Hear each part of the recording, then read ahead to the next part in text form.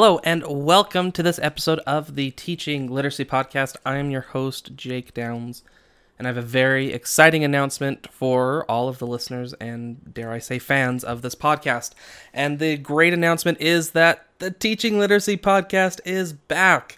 It has been so long since I have done an interview episode, and then my solo episodes the last few months, or the last 6 months, has been very sporadic, and it is time for me to return to the mic.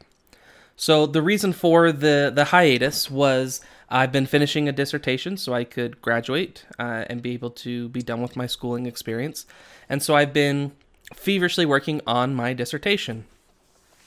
My dissertation is, it's titled A Multi-Level Meta-Analysis of Paired Oral Reading in Elementary Classrooms, and it was a fantastic experience. I learned a lot, I grew a lot, I stretched a lot, and I just earlier this week was able to submit it to my committee for review, and then there'll be more steps in this process, but the short of it is that I now am finding myself with a little bit more free time on my hands, which has been lovely. So it's time. So, with more free time on my hands, I want to get back at it and start doing episodes again. If I remember right, where I left off in I think January, maybe the end of December, I had started talking about different ways that we think about reading, different reading theories that are out there.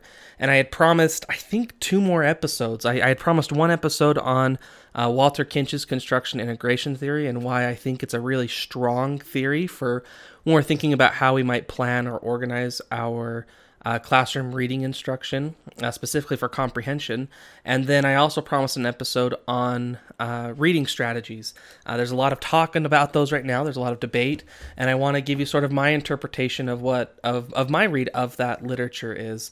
And I think there's a lot of there's a lot of valid critiques out there of what people are saying against reading strategies. I think in some instances, there's been some misinterpretation or misapplication, and then I think there's just a little bit of snake oil out there too. So I want to just be able to tell you what my read on that is, and maybe help clarify how that might look for you in your classroom.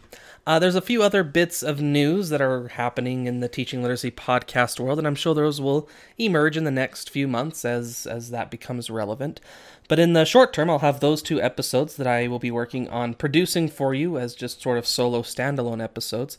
And while I'm doing that, I want to get some interviews back on the show, and people talking, real researchers who publish literacy research and really think deeply about what good instruction means. I want to get them back on the podcast talking about things they've written, studies they've published, and how it relates to literacy instruction in your classroom. So I am ecstatic to get back to the microphone and be able to have a space where we can talk and think about literacy research and literacy instruction and how we can do both of those better. And I am very glad to have you along for the ride with me. So this was just a short hello. I'm alive.